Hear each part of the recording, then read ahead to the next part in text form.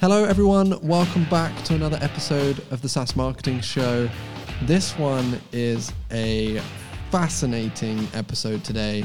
So we're talking with Bryan Clayton, who is the CEO and co-founder at a company called Greenpal. And we talk about how Greenpal turned lawn care, into a multi-million-dollar SaaS platform. So some people have called them the Uber for lawn care. They have over 200,000 active users completing thousands of transactions every single day. And more interestingly, in 2020, they did over $20 million in revenue connecting lawn care professionals with homeowners. Can you believe that? And so we talked about how often the unsexy markets or the unsexy ideas can become the most successful businesses. And we went really deep into talking about crafting your value proposition and your positioning and how people often get that wrong. And Bryan even shared his story about how one of the biggest failures they made at the beginning was not understanding their value proposition themselves. So I think you'll love this one. You're going to learn a lot about how you can avoid wasting years of poorly converting marketing campaigns, advertising the wrong value position to your audience. You will enjoy this episode a lot. I know you will. It's been one of the most interesting ones I've recorded for a long time. We love interviewing like marketing technology businesses, of course, but it's so fascinating to see how some of these more traditional industries are being shaken up by the SaaS model. So before we press play, before we hit go on this episode with Bryan, let's say a big thank you to our sponsors, and that is Restream. Restream is a fantastic platform that you can utilize to help you take your webinars, your content pieces, your Zoom calls, your interviews to the next level by broadcasting live, engaging video directly from your browser to over 30 different social networks at the same time. I do believe there is a huge opportunity in live content for SaaS businesses, and that's why we have such a great relationship with the team at Restream, and they've supported this podcast pretty much since day one. So if you're thinking about trying some live streaming, either for your SaaS company or for yourself on your own LinkedIn profile, like I like to do now and again, go to restree.am/Dylan. Once again, that's restree.am/Dylan. And if you sign up using that link, you will automatically have a $10 credit added into your account. So if you upgrade from their free plan, you'll have $10 off the next plan that you so choose. Excited for you to listen to this one today. Extremely thankful for the team at Restream, and also extremely thankful for you, yes, you listening to this show today. If you enjoy it, I would love it if you just press the rating button. You don't even need to write out a long review if that's going to take too much time. Just give us a rating in Apple Podcasts, in Spotify, wherever you are right now. And if you want to be extra kind, go ahead and share this episode or another episode of the SaaS Marketing Show with any of your friends in the SaaS marketing world. Once again, this is Bryan Clayton, the CEO and co-founder at Greenpal. You are going to love this episode. Bryan, I'm really excited to have you here today. Welcome to the show. Hey, Dylan. Thanks for having me on. Great to be here. No problem. So today we're going to be talking specifically about how you and the team at Greenpal turned lawn care into this multi-million-dollar SaaS platform. Now, as I said to you just before we hit record, I think a lot of people may be listening to this expecting to hear from our more typical like MarTech business. And when they hear lawn care, and maybe when they hear Uber for lawn care, like Uber for something gets thrown around a lot. It's like the new badge of honor for a lot of startups when they're called that. They might be thinking, okay, that sounds great. Sounds really interesting. But how large can that business be? Like, how long can they have been around? What are they like? And I think what you're going to share with people might surprise a lot of people that are listening to this. And so I want them to take you extremely seriously. And I know they're going to learn a ton from this interview. So let's start by setting the scene, like sharing whatever it is that you're comfortable with sharing as to where you guys are at the moment. Because I think it's going to be a really great place to begin.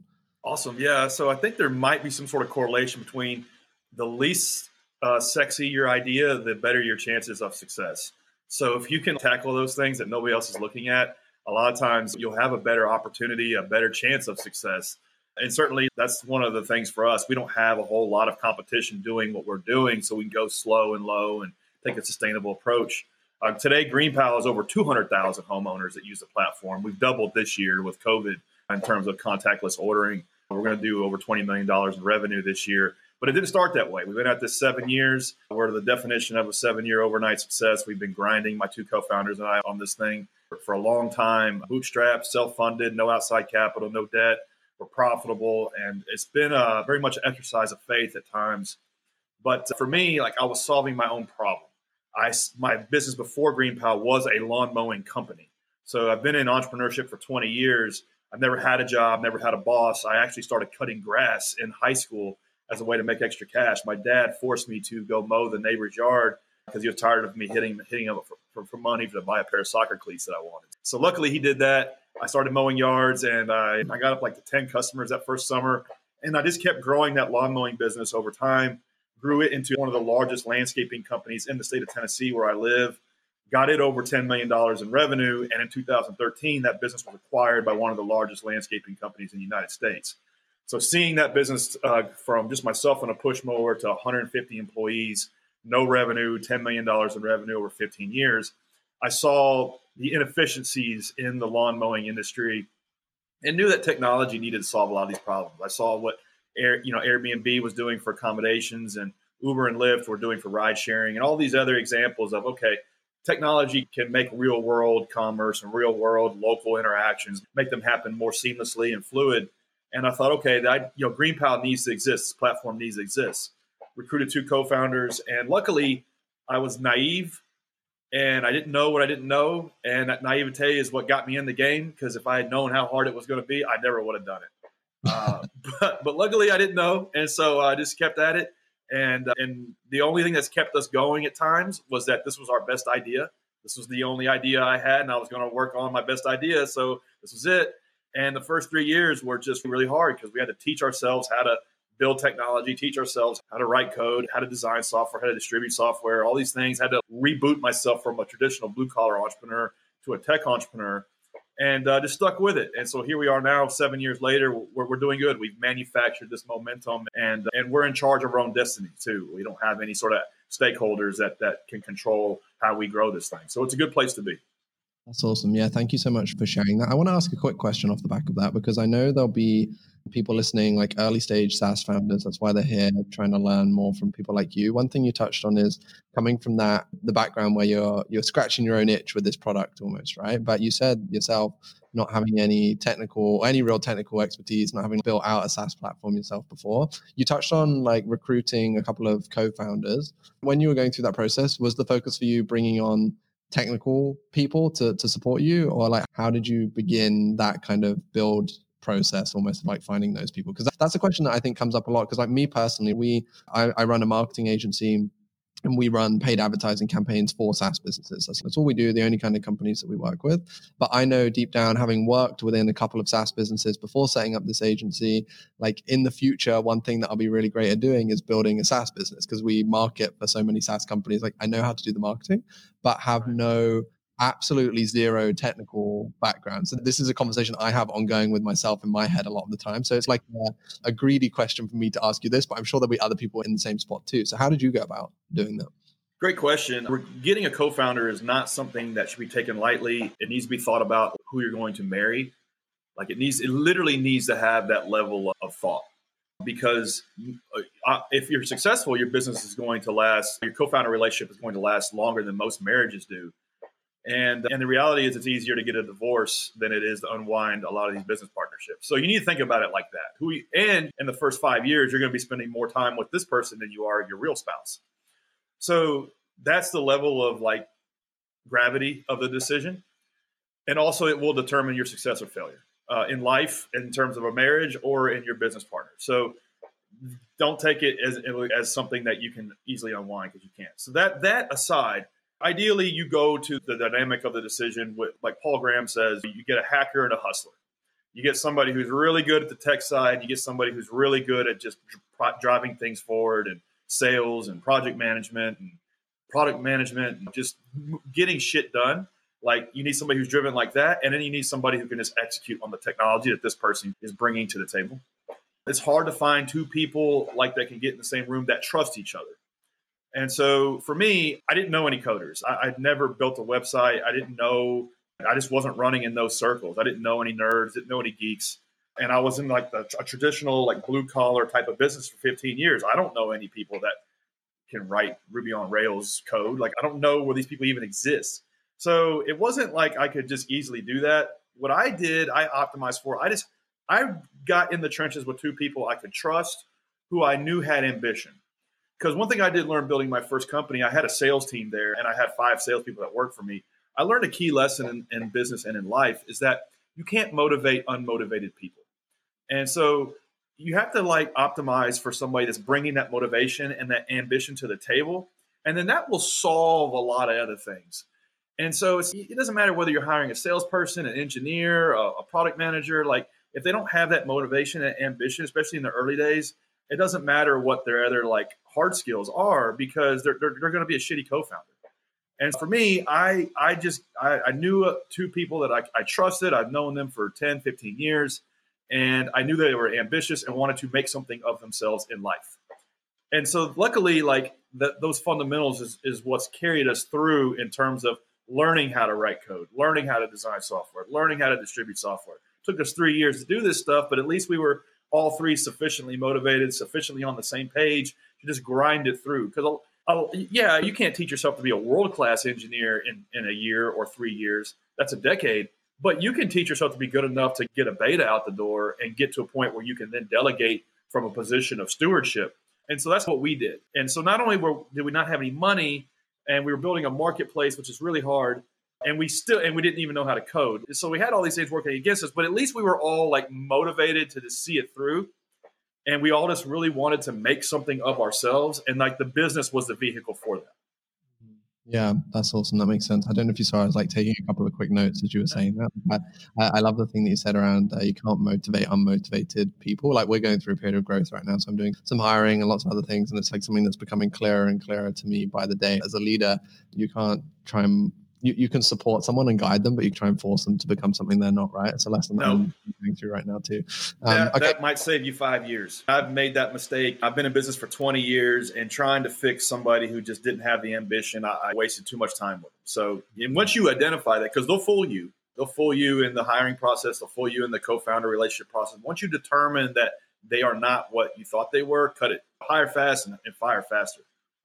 Yeah, I appreciate that. Okay, thank you. So let's get to the marketing. This is so fascinating for me, right? Because as I said to you before this, very rarely, like we maybe have 1 in every 5 or 6 episodes will be the CEO. So like naturally, me as growing and building my team, like I want to go into like CEO type conversations with you, but I also want to focus on the marketing for everyone else that's listening here. It's finding that balance. So one thing that I really want to talk about today, and something that was shared with me ahead of this call, which I think fits the mold of a lot of people. We see this a lot with the clients that we work with too, or not work with anymore, but when we were first working with kind of earlier stage SaaS businesses, this was a challenge that I saw come up time and time again, which made us running ads for them really difficult, which is why we no longer work with those early stage businesses. And that is people having challenges with understanding exactly what their value prop is or like how they go to market. And I totally get that being an early stage, you have to figure that out and experiment. And you said that was something that in the early days of Greenpal, you thought you were selling like the cheapest way to get your grass cut. But over time, that has significantly changed. And that is one of the reasons that's helped you drive the business forward. So I'd love you to touch on that a little bit. Like, first of all, how you identified or how you not necessarily identified, but made the decision that, okay, what we're doing right now, this clearly isn't the best value prop for us. And then I want to talk about how you then adjusted, because I think that'd be really interesting for lots of people listening to this, because that then has an impact on everything else that you do from a marketing sales perspective.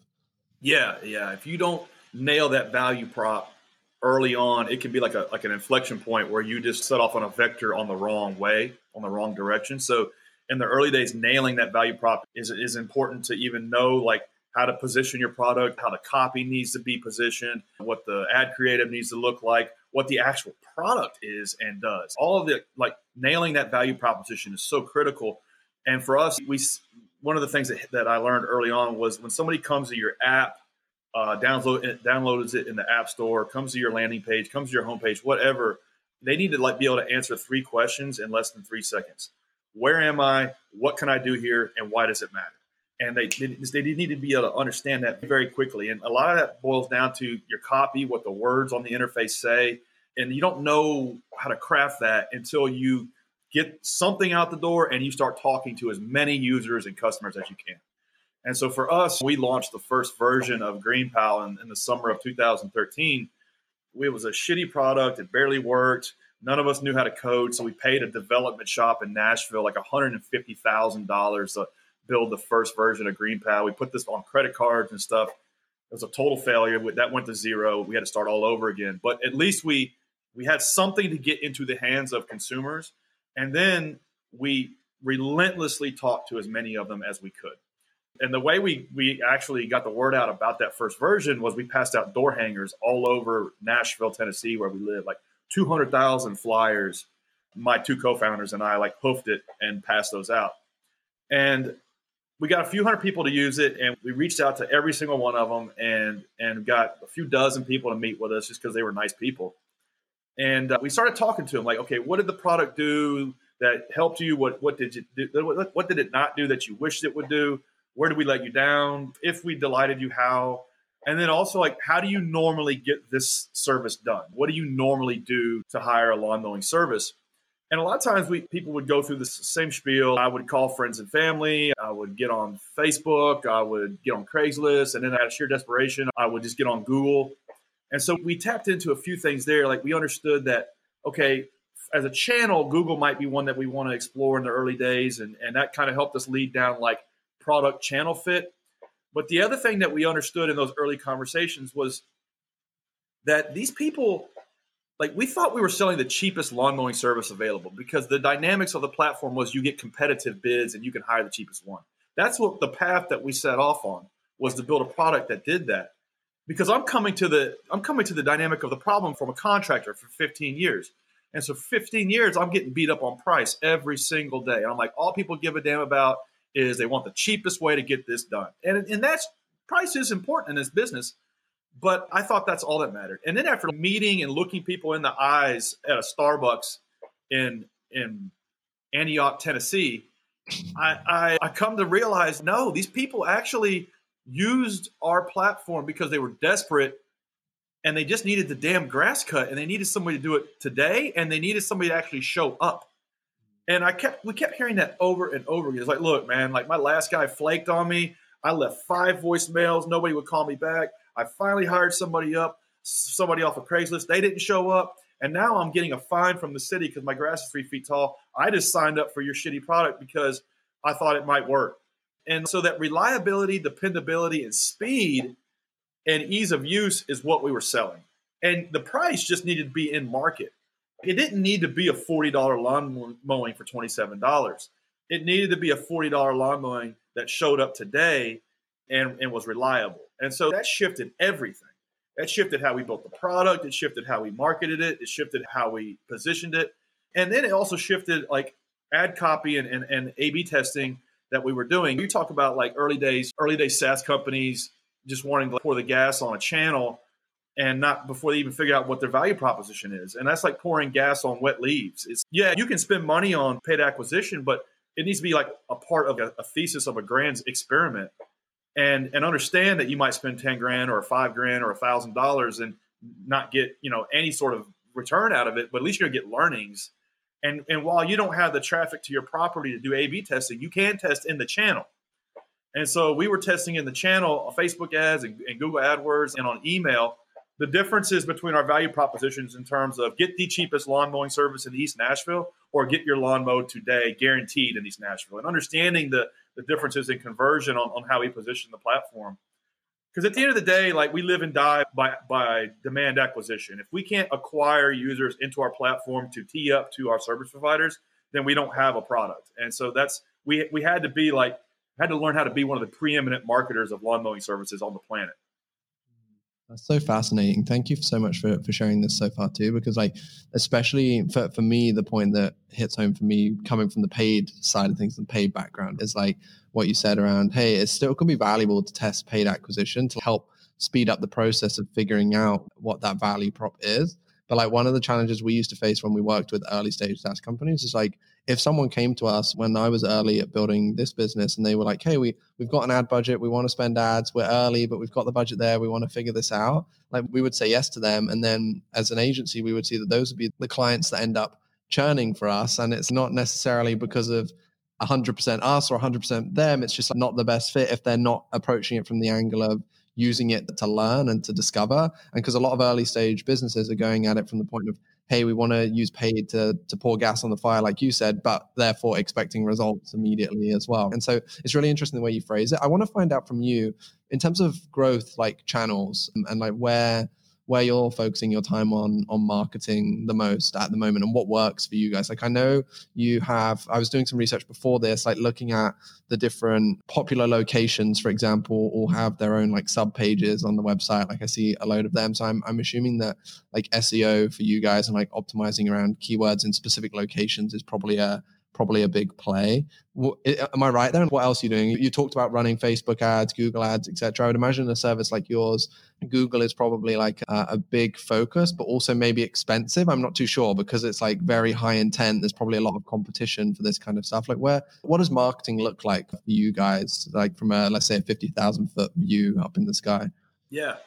To your earlier point about startups and marketing, like I think like in the early days, it's like product, and then marketing is in the product. Like growth is in the product. It's not product, sprinkle some marketing on top. Because a lot of times you innovate on product and you have to innovate on growth at the same time. It's almost like 50% of whatever the hell it is you're doing is innovating on solving a problem with the product. And the other 50% is innovating on growth. And it almost doesn't matter if you don't get the second piece correct, because you're not going to be able to compete in terms of distribution with all the other buyers of this media. And so like that I think needs to be talked about more in startup land. Spend half your time innovating on solving a problem that people want to pay for and the other half on how you're going to distribute it. Now, that aside, your show is the SaaS marketing show. I'm building a marketplace.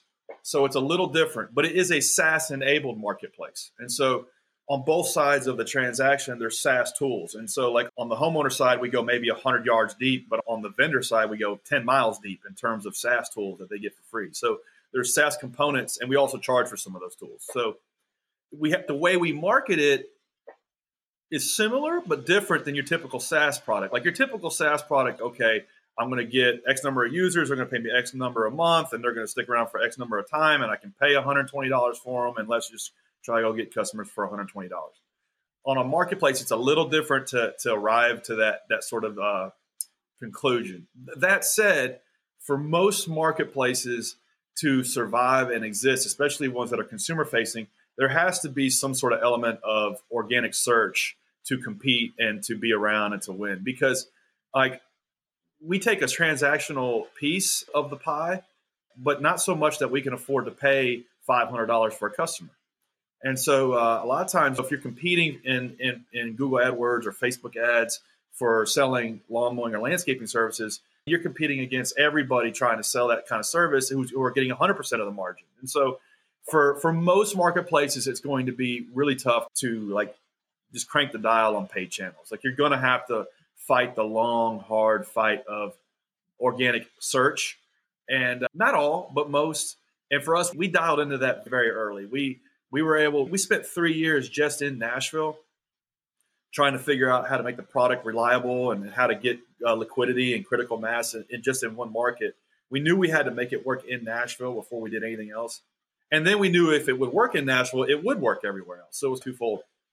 And so that focus enabled us to really dial the product in, but also enabled us to compete in organic search because it was just one city. It was local SEO in one city.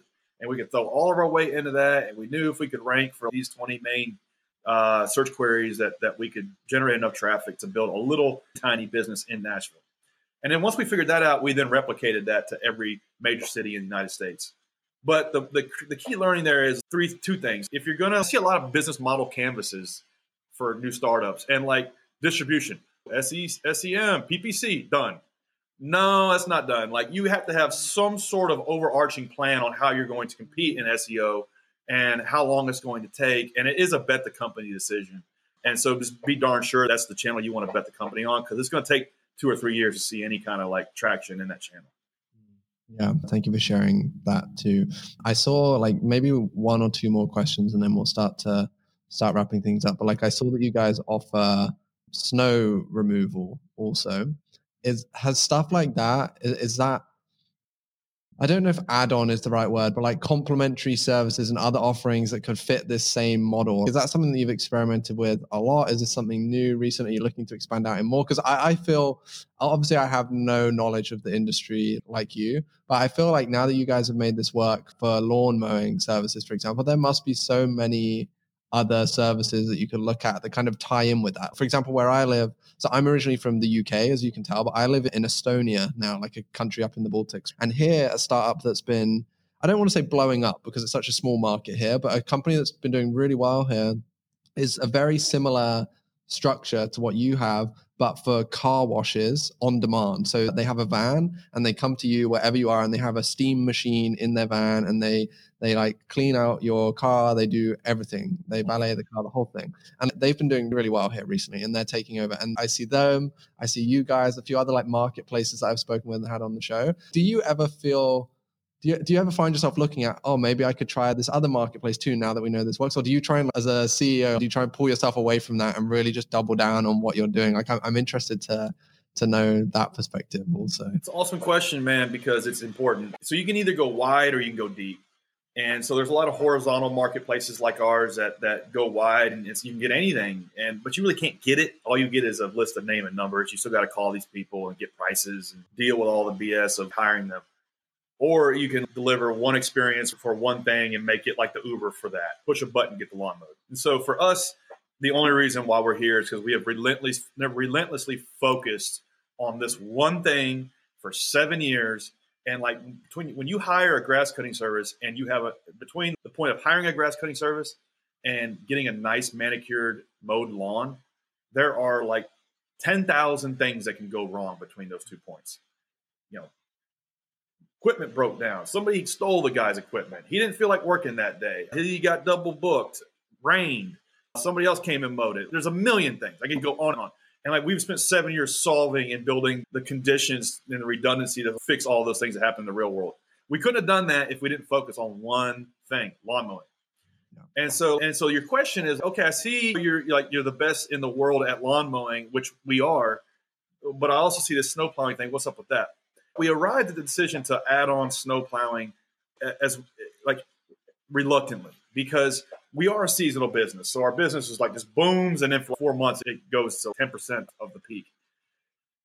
And so it was more or less something that we added on to offer during the dead time of our season as a way to keep revenue coming in, to keep driving business to our service providers and the parts of the country that get snow, and also to keep us relevant in the media. So we have a local PR earned media strategy in terms of how we distribute the platform. My co-founder, that's all he does is PR. And he's been on TV in the last 12 months, something like over 100 times in cities throughout the United States. And so like before COVID hit, he was on the road on a plane or in a shitty hotel 300 days out of the year. And so that local earned media strategy is how it informs our search strategy. It informs how we attract consumers, move them to the platform on a local level. And so snow removal helps us be in that conversation. And so that was how we arrived at the decision to turn on snow removal. We don't have plans to do maid service, locksmithing, roofing, or even in terms of, there's other things you can do on Greenpal in terms of like when you hire somebody to cut your grass, you can hire them for leaf removal, mulch, seeding, trim, shrubs, clean up, all these other things. But that's after you have locked in somebody for the mowing. We don't put all of these things on the front door because it really messes up what I said earlier. Somebody comes to our property, they need to be able to understand, where am I? What can I do here? And why does it matter? Oh, this is the best and easiest way in the world to get my grass cut. Done, sold. Not, okay, what is it? Tree trimming, gutter cleaning, seeding. This isn't for me. I'm going to go somewhere else. And so we don't want to screw up the magic of we are the world's best solution for ordering a lawn mowing service in the United States. And so we don't take that lightly. It just so happens that it's a nuanced situation where our business is seasonal. This is something that complements and fills that gap. And it's something that makes us relevant in the media during that period of the year. And that's why that's there. And that goes away March 1st every year. that ties in. That's a perfect place to wrap up, actually, because that ties in so well with of course, there's so many things that you guys work on behind the scenes, but like the overarching topic today has been how really nailing that value prop has helped you drive growth in so many different areas. And I think the way that you've just explained things clearly shows people also that I think a lot of people feel like they have their value prop and they own it, but then when a shiny object comes up, they change what that value prop is. And so this is a really good example of how sticking to that can really support longer term growth. Yeah, this has been great. I think everyone listening will for sure be taking away and writing notes, even like I have been doing. I think there's a lot to learn from you, Bryan, and I really appreciate you for spending this time with me today and coming on the show. If anyone needs to find you, wants to find out more about Greenpal, all of the information will be wherever you're listening or watching to this. You'll find it in the show notes. I think it's pretty easy to find you guys too from every like piece of research I've been doing. You're very easy to find Greenpal. So yeah, I just want to thank you for your time today. This has been really enjoyable for me as well. Hey, Dylan, I appreciate you having me on. I enjoyed it.